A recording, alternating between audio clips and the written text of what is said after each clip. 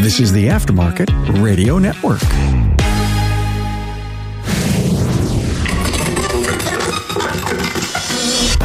Hey, we're back here at ASTE, sponsored by Shopware. My great friends at Shopware. Get shopware.com. Never been so immersed in training. Tracy and I came here and we said, hey, Dad, let's be sure we get into some of the classes. And I was so lucky yesterday to be invited out to the CTI Research and Development Center, where you both were there. Well, it's Keith Perkins and Isaac Riddell. Hey, don't waste your tech's time while you start an RO from scratch. Dispatch faster so they get on with the repair. With Shopware's software-exclusive Expediter, your staff saves time, works more accurately, and speeds up service on the web at getshopware.com. Hey, plan to be at Apex 2023, October 31st through November 2nd. Apex will build upon the incredible success of Joe's Garage, a full 10-bay working environment. If you earn your living in the auto service aftermarket, then Apex is for you. I had this wild blast yesterday because you guys were doing open heart surgery on these vehicles. That's what I found so fascinating. You know, we're in the back seat. It was your daughter's Honda, I think, right? And Tracy said, does every back seat look like this, right? and you know, all the components, and you were showing us all of that. As I continue to go to these classes and, you know, understand these components, you're pointing them out to me and how they all work. So I'm glad you guys are here because I want to talk really about is training getting the kind of respect that we need to have. This was totally hands-on. It looks like your classes were full there as you were going from, would you have like 5 stations set up and everybody kind of round robin? What do you see coming out of the eyes of the students you're working with? The problem is it's the same students. You know, it's no different. It's the same people every time. Unfortunately. I mean, we get a couple new guys every time. There was guys that hadn't been to big training, but for the most part, it's the same faces. We're not, you know, how many technicians are in the industry, Carm? Like 750,000 or something? Like that, yeah. Yeah, something like that. And we've got the same 3,000 people at every event. Okay, so what are we going to do about it? And public awareness. Yeah, I mean, there's a lot of things. The class yesterday was exciting because there was a wide variety of students there. We had some people that had zero hybrid experience. It was a foundation, ground up knowledge building experience for them. Some of them, they'd never even driven a hybrid car before. And then we had some guys in there that were seasoned Toyota techs that had over 10 years of experience each in there working on specific Toyota models, but they'd never touched a Honda. They'd never touched a Chevy Volt. They'd never seen how the other companies, provide support, service information, or anything like that. So for us to get that information out there, we really need to find a way to connect with these people that don't seek out training on their own, maybe corporations that don't have something in place internally to encourage technicians to take advantage of these opportunities. The majority of these technicians that aren't coming to these events are going to be dealership technicians, independent aftermarket chain stores, independent aftermarket stores that have never had any idea that organizations like IGONC or ASA or Milwaukee or any of these exist. And we have to find a way to communicate that to people who would not otherwise seek out that training because they don't even know it exists. And not to sidestep what he said, to give a picture to everyone of what was going on, we had 5 hybrid vehicles completely tore down to cells. And we were in different states of, these weren't cars that are undrivable. We drove those cars in, disassembled the cars. I say we. Isaac and they did all of the work. I pointed and said, over there is the Volt. So somebody has to be in charge. They tore them apart all the way down to let's look at what faults look like. A couple of the cars are broke.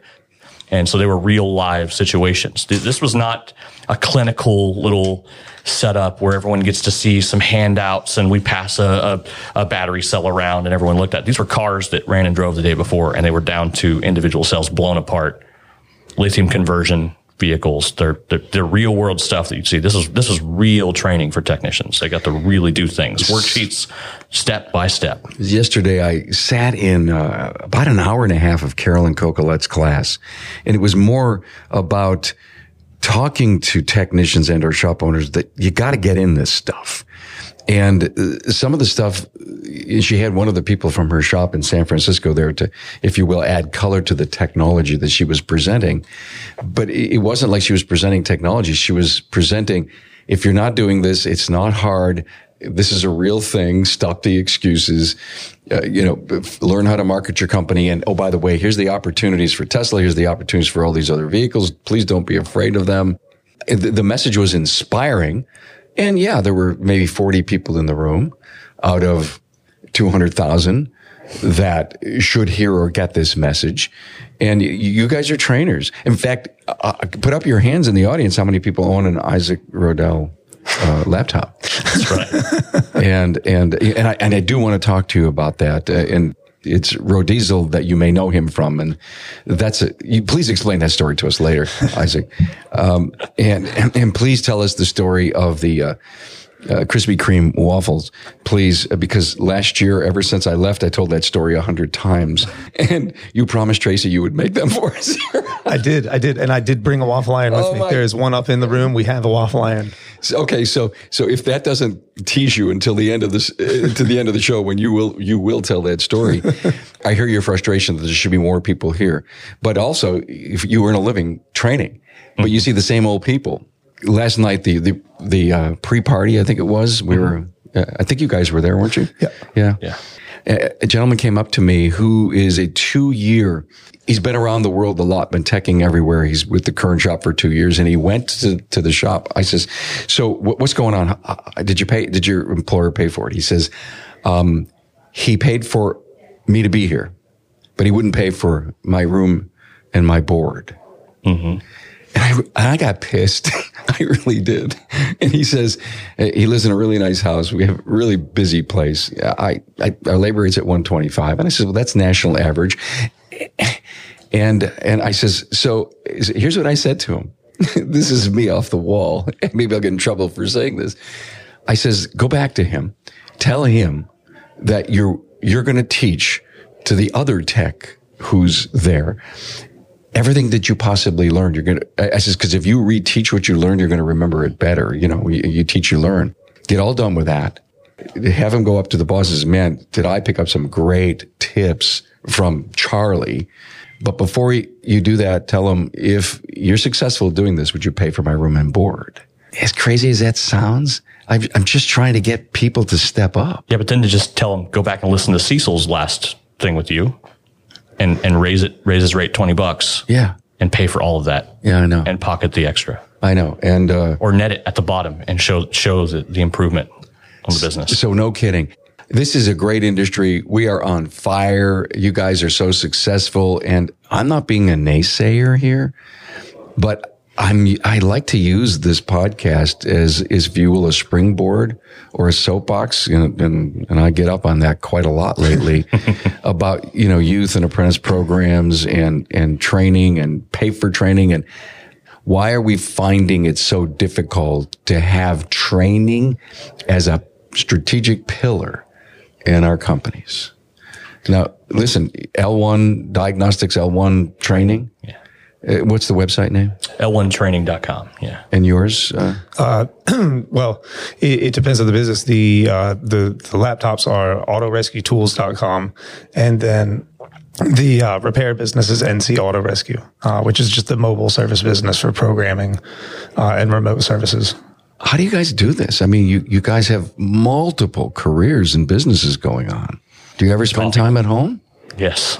Yeah, both of us have made the mistakes of putting offices in our homes. Ooh. Yeah. So can you work, you can work 7/24? Yeah. So Liz and I, you can ask her about this when you talk to her next. We're moving all the rooms around the house. We're commandeering the second largest room in the house from my youngest daughter and putting our offices combined in that. Mommy, Daddy, come out and make dinner for us. But now, right now, our office is downstairs, offshoot of the kitchen is where my office is. All right. And she's got an office upstairs in a small room. So we're giving my youngest daughter that smaller room, and we're taking her larger room, put both of our offices together. So we'll be right there. We're not separated down at the bottom, first floor off of the kitchen all by myself. So is that a good thing? It's a needed thing. Okay. Only you would know. Yeah. Yeah. What you were saying about the technician, I have a technician friend here that I believe this is his and the person he came with's first time at ASTE. He's local to me, about an hour away. He's not here because of me. He's here because of the Facebook groups. That's what has driven, what year was that, Isaac? 2015? Yeah, 2015 when we started making Facebook groups and talking about the training. Thousands of people never heard it. What did Visions? I don't know what the growth was of attendees. It was significant. And I think, I'm not going to put words in Sherry's mouth, but I'm pretty sure there was some accreditation to all the Facebook groups, all the people on there that are doing the hard work for that. And that social media thing, that's an animal that's untamed, right? Oh, no kidding. I mean, yeah, that's the answer. Yeah, and maybe that's the recruitment tool. That's what we're using right now. But to what I was saying, the local guy here, they paid for his attendance and they're paying him to be here, but they did not pay for his registration. They didn't pay for his room and board. And just like you, standing in the rally point last night, a little upset, a little bit of a soapbox. Now, I'm going to sit here and be the first to admit, when I owned my shop, I was that shop owner. I encouraged my techs to go to training. We took advantage of the opportunities here locally that we have 3 CTI regions. But I was that shop owner that didn't understand the value in paying for my guys to be at training. I encouraged it. I said, hey, we'll pay for you to be at the training. One of our guys didn't have a driver's license and he lived an hour away from where we lived, but we shuttled him back and forth to the training. But I didn't understand the value that was offered by paying for your tech's time, sending them to events like Vision. And unfortunately, I encountered these groups, and ASOG and all this stuff was starting months after I'd shut my shop down and took a dealership job.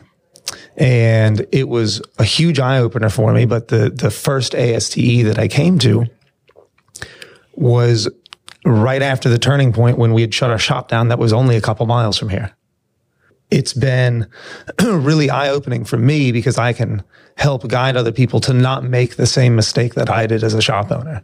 So when I see a shop owner that doesn't pay for the room or the board and I go, hey, look, I was that guy. Let me explain to you why I don't have a shop anymore and why I'm on my own. And part of that is my own cause of not seeing the value in the opportunities that were here directly in front of me, even locally. All right. So we always say training pays, it doesn't cost. I mean, you just described it. Yep. 100%. And what does it take for you who's listening to this that is not committed to a level of training? Again, everyone knows I'm not a tech. I'm a business guy. And that's what we do here on the show. But would I hesitate to bring a technician or a trainer on this show because my job is to crash through the barriers that exist in the leadership in our industry? Thank you for saying that. You see or hear the same thing? Consistently. I will say there's a good part about this of the not training thing. I've been getting some killer deals at shop liquidations at auctions. Oh. Yep. Killer deals. What are you buying? Oh, I just picked up a transmission teardown table and a big arbor press and a welder and You're hoarding? pennies Are you on the starting to dollar. hoard? Are you hoarding? No, shops are going out of business left and right in Tulsa. So I'm showing up to auctions and just buying up equipment for pennies on the dollar. Are you building a bigger barn? Yeah. That's perfect. So what from a non-technician's perspective, to hear the tips and the tricks, to see the guts inside. We say, oh, let's do an open heart surgery on this Honda that you had yesterday. It was fascinating to see. How many of our people out there have not seen that? Yeah. Well, and these cars, if you think about it, the first hybrid in the United States was the Honda Insight in 1999. So this is not new technology. In some of the research I've been doing when I built these classes, one of the papers that I read was from the Department of Energy from 1993 on how they were going to introduce hybrids and what hybrids are. But it's from 1993 that the EPA and the Department of Energy was starting to push forth hybrids. So we're pushing this technology back. We're 30 years out from the initial rollout now. So this is not new technology. I'm 36 years old.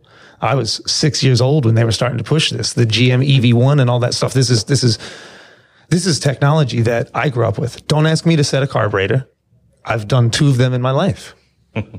But we want to play with high voltage. We want to play with hybrids. You want to learn about how not to electrocute yourself and how to safely operate and service these vehicles. I'm all in.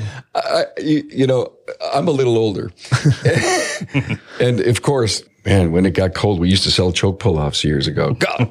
Anyway, I digress there. It's so cool here. I'm 36. I don't know what a carburetor really is. Maybe. And just push yourself 30 years ahead. Okay? No, just 20. You're 56. Will you ever say, I used to remember what an inverter did? I mean, will it ever change? I would like to think that all the people that have fears about EVs taking over and there not being internal combustion engine in 20 years, I would like to ease their woes. The hybrids are the future. Yeah. EV is not ready for full release in the sense of it's going to replace something else. What's the average age of the car now? 13 years or so? Yeah, 12 and some change. 12 and some change. And about every 2 years, it goes up 6 months. 2019 to 22, the production hesitations and hiccups along the lines. We're going to see the average age of cars push back another 6 months as cars become less affordable. So we'll say in 15 years from now, the average age of the car might be 15 years. Yeah. So then you're talking about cars that are being released now in 15 years. I would tell people, don't worry about it. We're still going to have plenty of mechanical repairs. There's nothing that's going to change. Your job is secure. Yeah. Suspension's not going away. These cars are only getting heavier and the suspension's being built lighter weight. We may go back to maintenance style services. We may sell a lot more tires. We may sell a lot more, ball joints. We sell a lot more wheel bearings.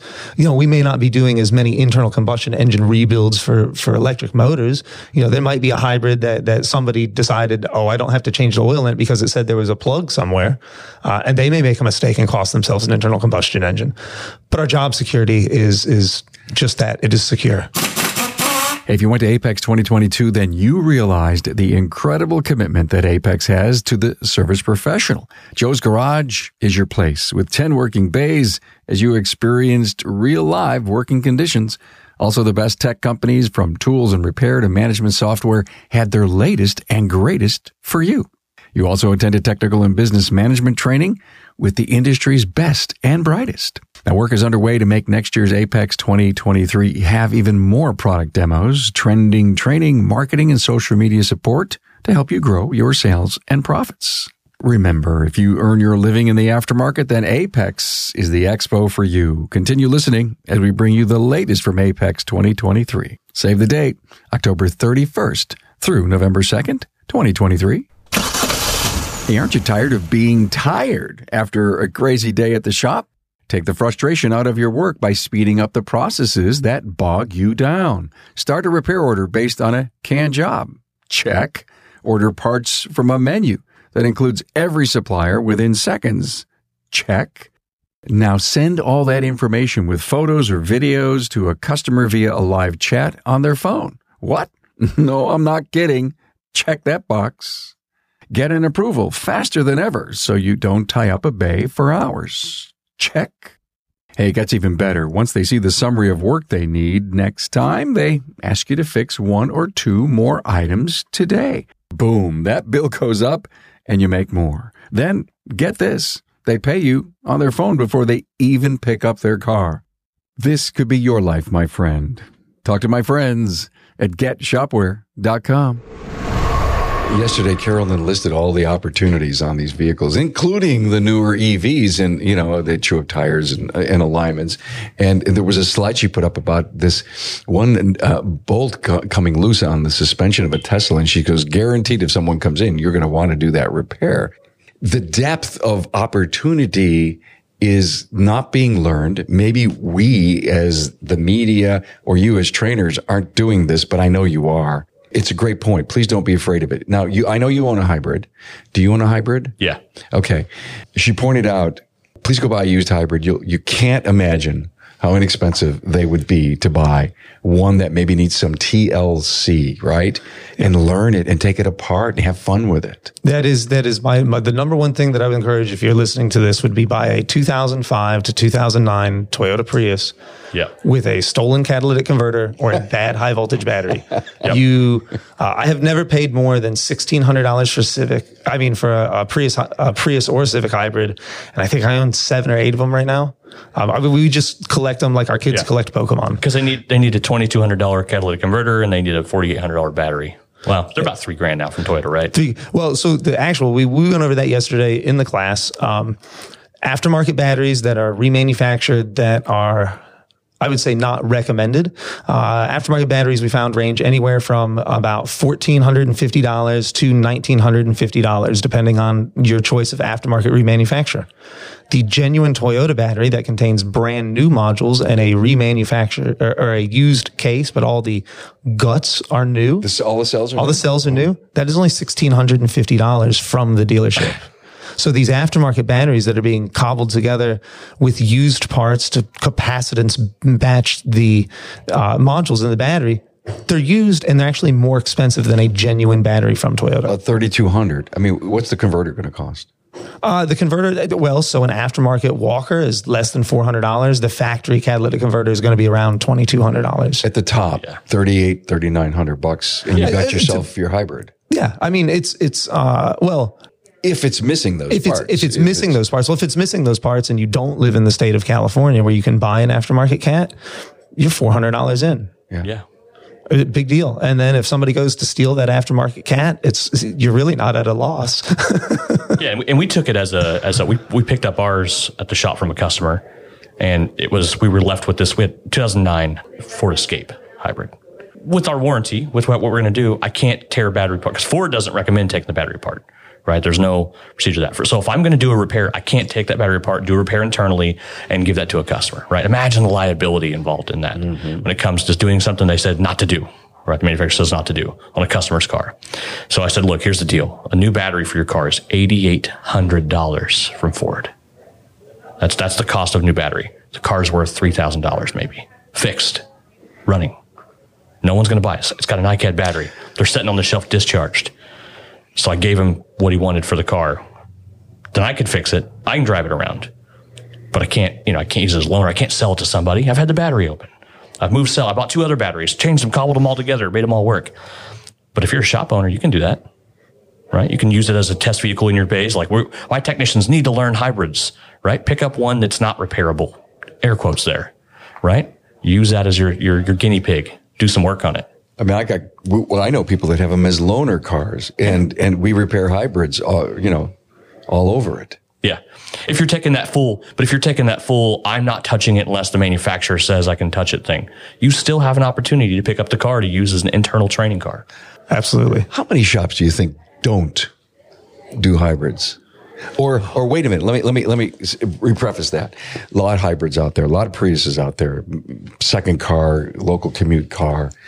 And they need work done on it. So they go to the shop and the shop says, sure, we work on hybrids, but darn, if there's an electrical problem or something deeper, will they be in trouble if they don't get training? I wouldn't say that they would be in trouble. There are redundant safety systems that are built into these cars. No one's getting hurt working on these cars from the high voltage systems. So I would say that they are inherently safe, even when the uneducated works with them. The only time that these cars really get dangerous for the uneducated is if you open a battery pack. If you stay outside of the battery pack and the 12-volt system, the car is off, the ignition is off, the car's not readied on, your technicians are not at any risk. And that would be the regular service that the dealers offer too. There is no OEM that is out there saying, we want our technicians inside of these high voltage batteries inside of our buildings. So if you're following OE style service recommendations, there's never going to be a point at which your technicians are at risk to be hurt.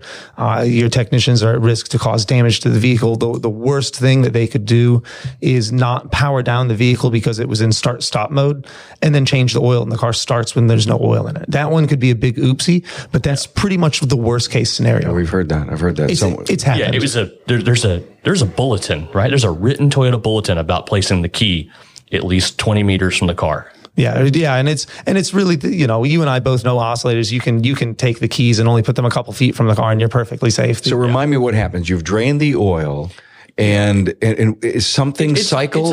It's a hybrid. So you may pull it into your bay, put it in park, and not hit the off button, and the internal combustion engine's off, so it's silent, right? The car's silent. You lift the car up, you drain the oil, and then it goes, my HV battery's a little low. Let me kick on the internal combustion engine, put it into generator mode, and recharge that battery while the oil's drained out of the car. Yeah. So there's document. You follow the service information. Make sure the car's off. Move the key away from the car. Is the radio light on? No. The radio light's off. Everything's off. Move the key away from the car. then you can lift the car. Then you can drain the oil. And if you have to satisfy personal paranoia, disconnect the 12-volt battery. Yep. And it can't actually close the solenoids to actually push HV voltage to anything. So MG1 never runs. It never turns the engine over. Nothing can happen. Right? Yeah. You're safe. So you guys are both mobile diags. Busier than all get out. Yeah. The mobile game is an interesting world. Mobile is very interesting because it's the dynamics of the business are changing since Keith and I both started doing it. I mean, I've been a business to business only sublet now since 2017, 2018. And, it has changed drastically over the last 5 years, the dynamic of what we're doing. How? Shops are actually starting to tool up. The better shops are no longer calling us for what we would call the gravy jobs. I get significantly less domestic programming than I did 5 years ago.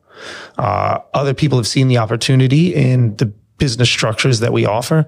So we have more competition. Larger companies are offering similar services, not always with the same level of training or capability that we have, but that also means that we are losing those opportunities to have the easy services. We are losing what would be the oil changes and brakes of our business structure.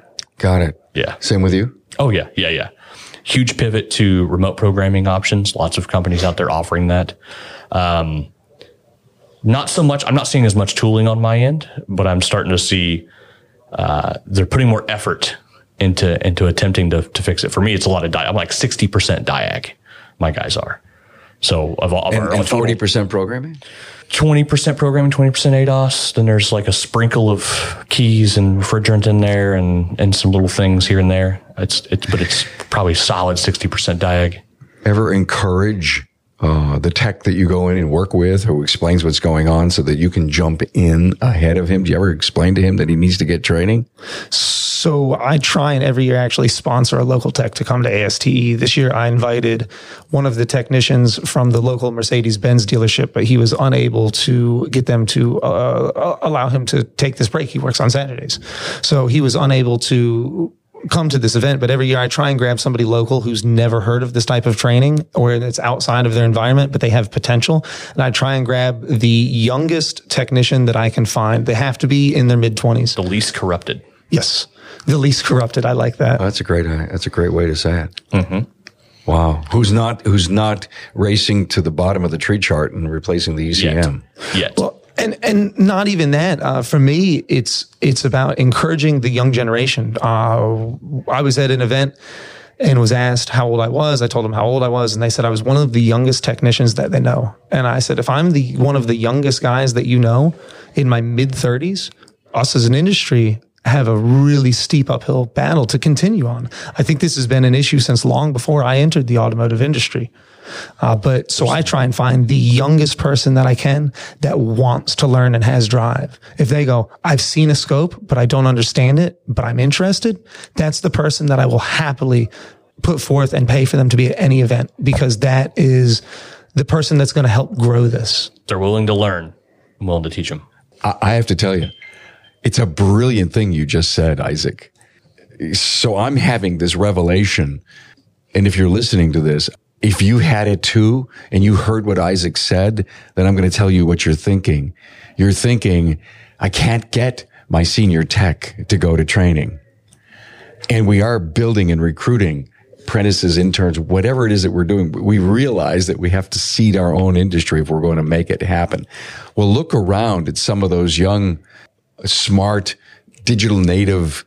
If the senior guy won't go, I'll bet you $100 that the young person in their 20s, early 30s would jump on training and then come back and end up becoming the smartest guy in the bunch. That's the hope and the goal. I mean, and to inspire a future generation.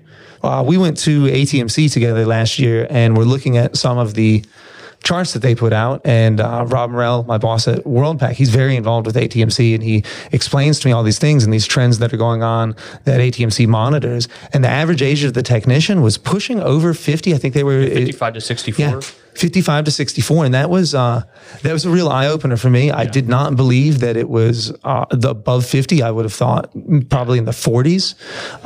I think it's 20 something percent of all technicians in the field are 55 to 64, and then another 20 something percent are 45 to 54, right in there. But that's staggering. That means we need to inspire young people. What are the generations? My daughter is about to turn 16, and her generation, I don't think cares about owning cars. They want to summon an app on their phone.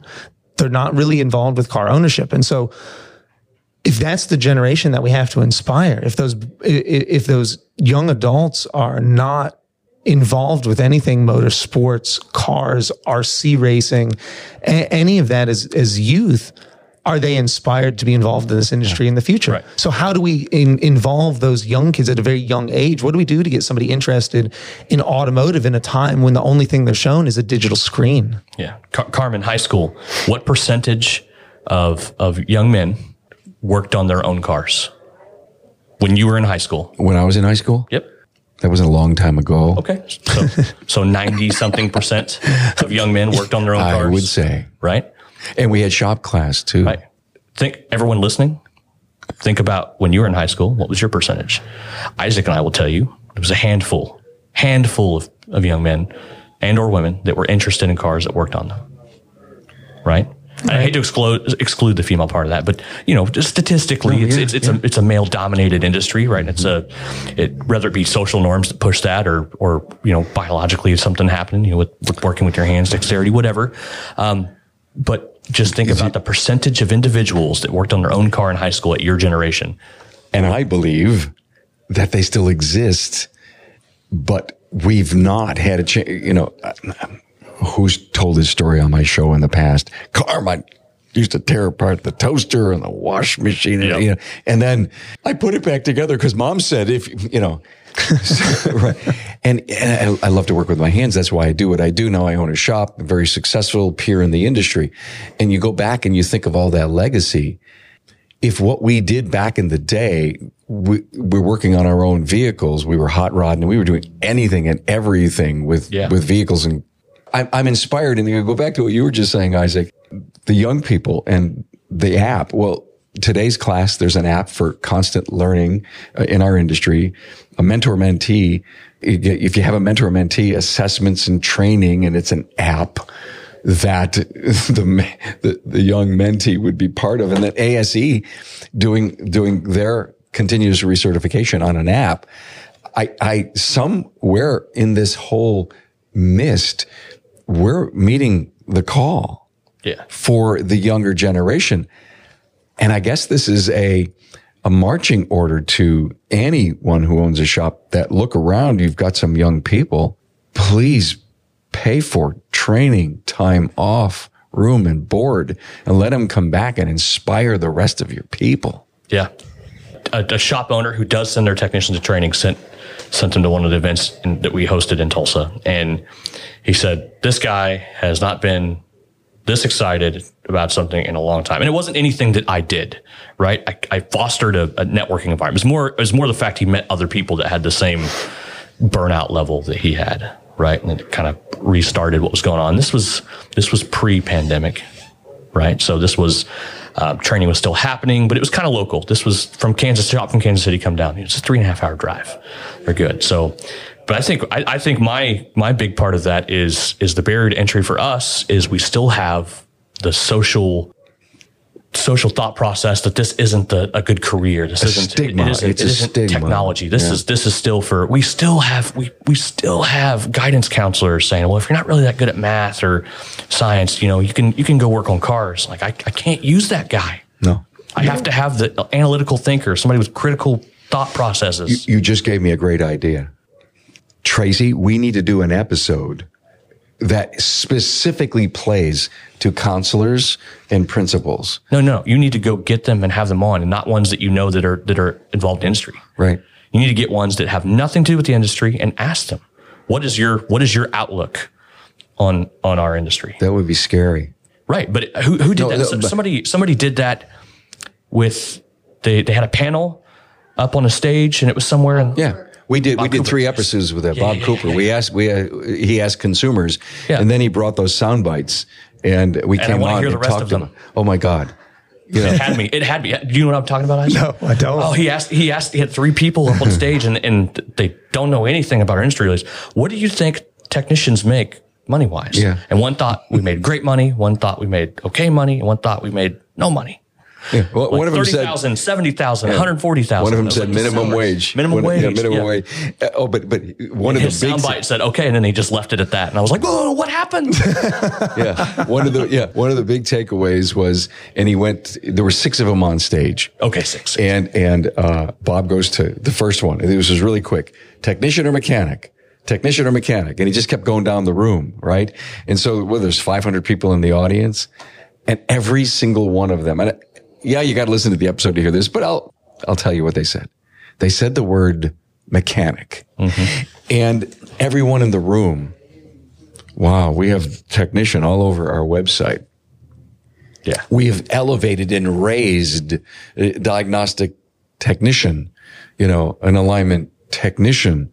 So if they were going to go to SEO and go to their phone and say mechanic near, they don't say technician near me. Right. And all the SEO and all the marketing people are driving keywords and SEO to technician. And I've been really talking to a lot of people here for the last few days. And I said, so are you moving with this revelation, some of your people, to put the word mechanic more on their website? And they said, no, we're sticking by this technician thing. Yeah. And the industry doesn't know us as technicians yet. Now, I do, and I believe, but I think it's going to take a bigger push to get that to happen. But yeah, Bob Cooper, there's 3 episodes. There's this customer review panel. It is great. It's wild, Isaac. It's wild stuff. You got to hear what the people believe. He says, so how do you think people price jobs? You, the shop owner, calls the dealer and asks them. And one said, isn't there some kind of standardized thing out there? Like, yeah, you kind of, but not. There's pseudo-standardized guidelines. Right? There's book time. What book? So, who wrote the book? Yeah. Are they a technician or are they a mechanic? So it was, well, thanks for bringing that up. By the way, guys, you do your own training. You came in earlier when we were, having coffee this morning, and you said, because of the hurricane and some personal events, we've lost a few trainers here. Yeah. So of course, ASTE reached out to the people and said, hey, can you do something for us? You just got anything in that laptop? Maybe, just maybe, you could do a 4-hour class. And, the hands went up, and you came in and you said, yeah, I was taking my 8 down to 4, and I was tweaking this slide and that slide. And he goes, it's probably the 60th time I've given this thing, and I've even changed it since then. Yeah. And I want the industry, and Isaac's smiling like crazy here because you know what he means. Guess I want the industry to appreciate the long line of legacy people that always show up, but the ones that don't, these guys are passionate about getting it right and making it right. Yeah. What do you invest, Isaac, to go up and you give the same class you did last week, but it's probably different? Yeah, I don't think I've ever taught the same class twice. So I've built this class to be able to take sections of it and apply it to pull sections to be able to do it depending on what the event is. We could do it over a 3-day period, a 5-day period. 4 hours or 8 hours is pretty intense. Yesterday we did the advanced fundamentals of hybrid and electric vehicles, which is my WorldPAC class. And that was like theory? It's theory and operation, but then we wanted to add hands-on because we want to see the light bulbs go off. I can sit there and I can talk to you. I can hand you a component. But in doing all that, there's no practical application. There's no real world application. But as soon as you go and we put out there, all of those cars that you guys saw, there was 2 Toyota Priuses, 2 Honda Civic hybrids, and a Chevy Volt. All of these vehicles, except for the Chevy Volt, ran and drove. But by the time we got in the shop, we had some known bad batteries that were donated. And then we had some hiccups along the way. And so we had real life diagnostic going on in a hands-on environment that was not the planned course of action. Yeah, we drove a car in and it was broke. We drove it in and it wouldn't drive out. And we didn't change anything. We didn't bug the car. We didn't do anything. It was a failure that happened in the bay. Divine intervention. Yeah. It was another D-word intervention. The funny part about it is so there's these orange batteries out there. They're Dorman batteries. Dorman was kind enough to donate us known bad components for this class. Cool. They were like, put these in and Yeah, I asked Lester and Derek at Dorman, I said, hey, we're going to have this class coming up. I want to have some examples of something bad. All my cars run and drive. Can you send me rejects from your production line? And they did. Cool. Well, one of these rejects from the production line had a short inside of something. And it caused some excitement. We got a code, a P code that wasn't even in Toyota service information. Oh, wow. So we have a Toyota tech, PJ, our Toyota tech that works with us at WorldPack that is just bomb. He's looking up. He goes, Isaac, check this out. We have a code that doesn't even exist in Toyota, and it's in our class right now. Those are the fun, exciting things that we were able to do. But to jam all that in and to change that course and to do it in 8 hours, oh gosh, we barely touched on anything, but touched on so much at the same time. Yeah. So I did attend that class a couple of weekends ago, and again, just absorbing what's going on in the world and hearing about all these cool shortcuts. And I walked away with two thoughts in my mind, and that is, you guys live in many ways on case studies. You know, I'm going to find this problem. You're going to document. You're going to write an article. You can take pictures, do a video. Why can't we be doing case studies in our own bays with our own people so that we can share down? I mean, I don't care if the shop has one tech so that he can constantly remember, right? Keep his own log on stuff and take some pictures. But, you know, wham, bam, thank you, man. In and out. And at the end of the day, he says, yeah, will I ever remember what I figured out? I'll tell you the answer why it's not happening every bay. Flat rate. Yep. I think flat rate doesn't make sense. Name another industry that works off that pay plan, that makes people buy their own tools and equipment to work, to do their job. It doesn't pay for training, doesn't have any benefits associated with it. Name one. There's not one. It doesn't work. Flat rate is a great incentive for if you want some people to cut corners and get as many cars out as possible. It protects the shop owner. It doesn't protect anyone else. Now, there are technicians out there right now listening going, this is crazy. I would never work anything but flat rate because I'm a rock star and you should be paid for what you're capable of doing. And then you should be held accountable for not doing. Every time I say this to a shopper, I'm like, well, what happens if they just get lazy and ride the clock? I'm like, the same thing that happens at every other single job in the world where you get paid by a clock time. You correct, you discipline, and then terminate. Bingo. We did an episode a while back on that, labor rate versus salary incentive. And the key, and one of the keys that came out of it about flat rate was you have to manage it as the leader of the business. You just can't let it be runaway. I understand there's a lot of benefits to flat rate for both technicians and a lot for shop owners. Okay, but if you want your technicians to learn from something and actually have beneficial interactions with a broken car to be able to use that later, they need to have time to absorb that information, go back and go, how could I have come to this conclusion quicker? And then they need to get paid for that. And the other side of that too is collaboration with the other technicians. If everybody's flat rate and you're fighting the other guy to make that 1 hour brake job or 1.2 hour brake job, and that's how everybody's pay structure is, does that other technician who needs to learn that other approach or that second set of eyes that you need to come look at that car, is that compensation or pay plan in there to accommodate that? It's not. And in a pure flat rate system, if everybody is high on the scale of the flat rate pay scale, there may be some buffer built into it there, but it's still not structured in the pay plan. It's still not structured in the shop culture. You still internally go, but if I go over there and do that, I make $0 for doing that. And I've got $120 sitting right here. Yep. Cars are too advanced for you to not do that. We can talk about this for 2 hours, this whole thing. I want to go to the word practice. One of the other things I walked away with was practice. Are you encouraging your people to, listen, go tear something apart. Now you've just had your hands on something. It's got to be easier so that you can continue your learning process? Absolutely. Yeah. But are you doing it enough? I mean, are you making a significant challenge during the class that, you're going to learn a lot here today, but if you don't put it to practical use, guys, it's going away? Just shy of finding them a Prius, I will push people to get Priuses and do exactly that. I tell them, look, same thing that Keith did with his battery. I don't sell the job to a consumer, but do the job internally and learn, satisfy your personal and professional curiosities so that you understand the technology to the next level. Yeah. And if you do that, you've practiced it. And part of what I said earlier about having training be an important strategic pillar in the business, I wrote a blog on this. It goes beyond that. You're coming back from training. What did you learn? I'm going to add it to your resume. I want you to teach our people, and I want to see that the continuous improvement in this particular area that I sent you to school for because I paid your time, I paid your room and board, I paid your training. You train your people? Yeah, I do it.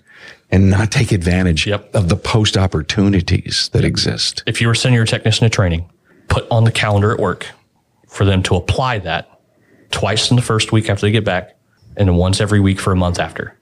Minimum. What you should be doing is taking that and having them teach a class to the rest of everyone else. Yeah. And reviewing it and going over it and trying to apply that. Teach them a new scope technique and tell them, I'm going to pay you a flat rate hour for you to go over to that car and practice what you went and learned. So if you're going to stick with flat rate and you're going to tell me I'm an idiot and I don't know what I'm talking about and blah, blah, blah, blah, blah, go for it. But pay them a flat rate hour to practice that on a known good car and then a broken car. Okay? Just compensate them for it. Did you ever have one of those Krispy Kreme waffles? I did not. Keith? I hope all of us in this room will have one of those before we leave. Would you please tell us the story, Isaac? So last year at ASTE, there was a plethora of available Krispy Kreme donuts. Piles. I mean, Krispy Kreme boxes. Gosh, I'd say there was close to 1,000 donuts. And my inner fat kid was very satisfied. My inner fat kid is working his way out, and they were in full assist last year. Yeah. And you can't always eat all those donuts, right? There's 1,000 donuts out there. Yeah. So what you do with day old Krispy Kreme donuts is you put them in a waffle iron, and you make donut waffles out of it. You make Krispy Kreme waffles, put a little syrup and whipped cream on there, and you have the best way to get rid of day old donuts. And so this year I have brought a waffle iron because last year I went and I told Tracy, I said, look, have you ever had a Krispy Kreme waffle? She said, no. What is that? And I was like, so, I mean, Justin Morgan and I were sitting there debating going to Walmart to go buy a waffle iron. I mean, it's that serious. I mean, this is, we're going to make this an ASTE tradition now is Krispy Kreme waffles. Yeah. We're going to pick out a room in the hotel and just make an assembly line. We're just over there pumping them out. We're going to flat rate them. Yeah. The real diesel waffler. I don't know. We can make that happen. There was actually a time at which a friend of mine and I, she makes pins for businesses, and through her connections, we actually looked and they could make waffle irons, but the minimum order quantity for us to get custom waffle irons was 1,000 units. And so it was a little bit beyond the scope of what we could do as two individuals for a gimmick waffle iron. But, I totally love it. Well, on the way down here, Tracy says, I'm going to try one. I said, no, he's not going to do this. No, he's not going to do it. So I guess we're hoping that the Krispies show up later. Right? So there may be a smaller Krispy Kreme thing than last year, but I did talk to Trisha. Okay. And we may have a Krispy Kreme tasting event, like they had a bourbon tasting event. Yeah. So for those of us that don't drink, that like to satisfy our sweet tooth and get our carbs that way instead, we'll have the waffle tasting room. Where do I sign up? Because last year we didn't believe him, by the way. That was the deal. That was the deal. It was a year-long challenge. So talk to me about your laptop. I mean, God, it's the laptop to have, right? The laptops came about out of necessity from back when I had my repair shop. So my background as a child was not automotive. My dad is not a car guy. He enjoys motor vehicles, but he's not a hardcore car guy. He was never a mechanic or a technician. My dad was a radar technician in the Navy during Vietnam. And then he got out and, he was with us our whole, growing up, but not into cars. And I was not receptive to cars as a teenager, like I would encourage people to be that I would want to work for me. So the laptops came out of necessity. So my background was in computers. I built computers and guides for computers when I was in middle school and high school. And then when I had my repair shop, I was finding that I had to send things to the dealer often.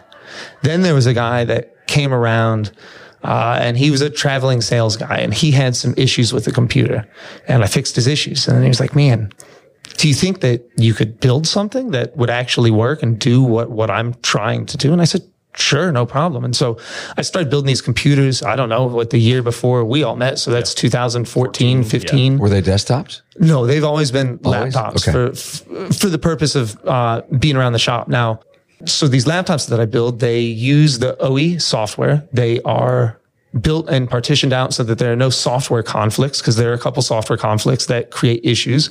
And then these laptops are built specific to the shop's need using all legit OEM software. We encourage everybody to do everything as legit as possible. We want everybody to sign up and become a NASTF VSP. So part of the process for me building a laptop is to encourage them to get their VSP so that we could set them up to do Volkswagen, so they could do keys on other vehicles, complete parameter resets on Fords. So we build a laptop and they support 20 plus brands on a single unit. Most of it is J2534 compliant. So you can use it with a J device that came with a tool you may have already purchased, or you could purchase a separate tool like a Cardac 3, and start programming. About 80% of the vehicles to 85% of the vehicles that are going to come through your shop is a general repair, non-Euro specialist shop. When you get into the Euro side and the European specialist stuff, you're going to need more specialized tooling because it's not going to be as compliant with pass-through devices.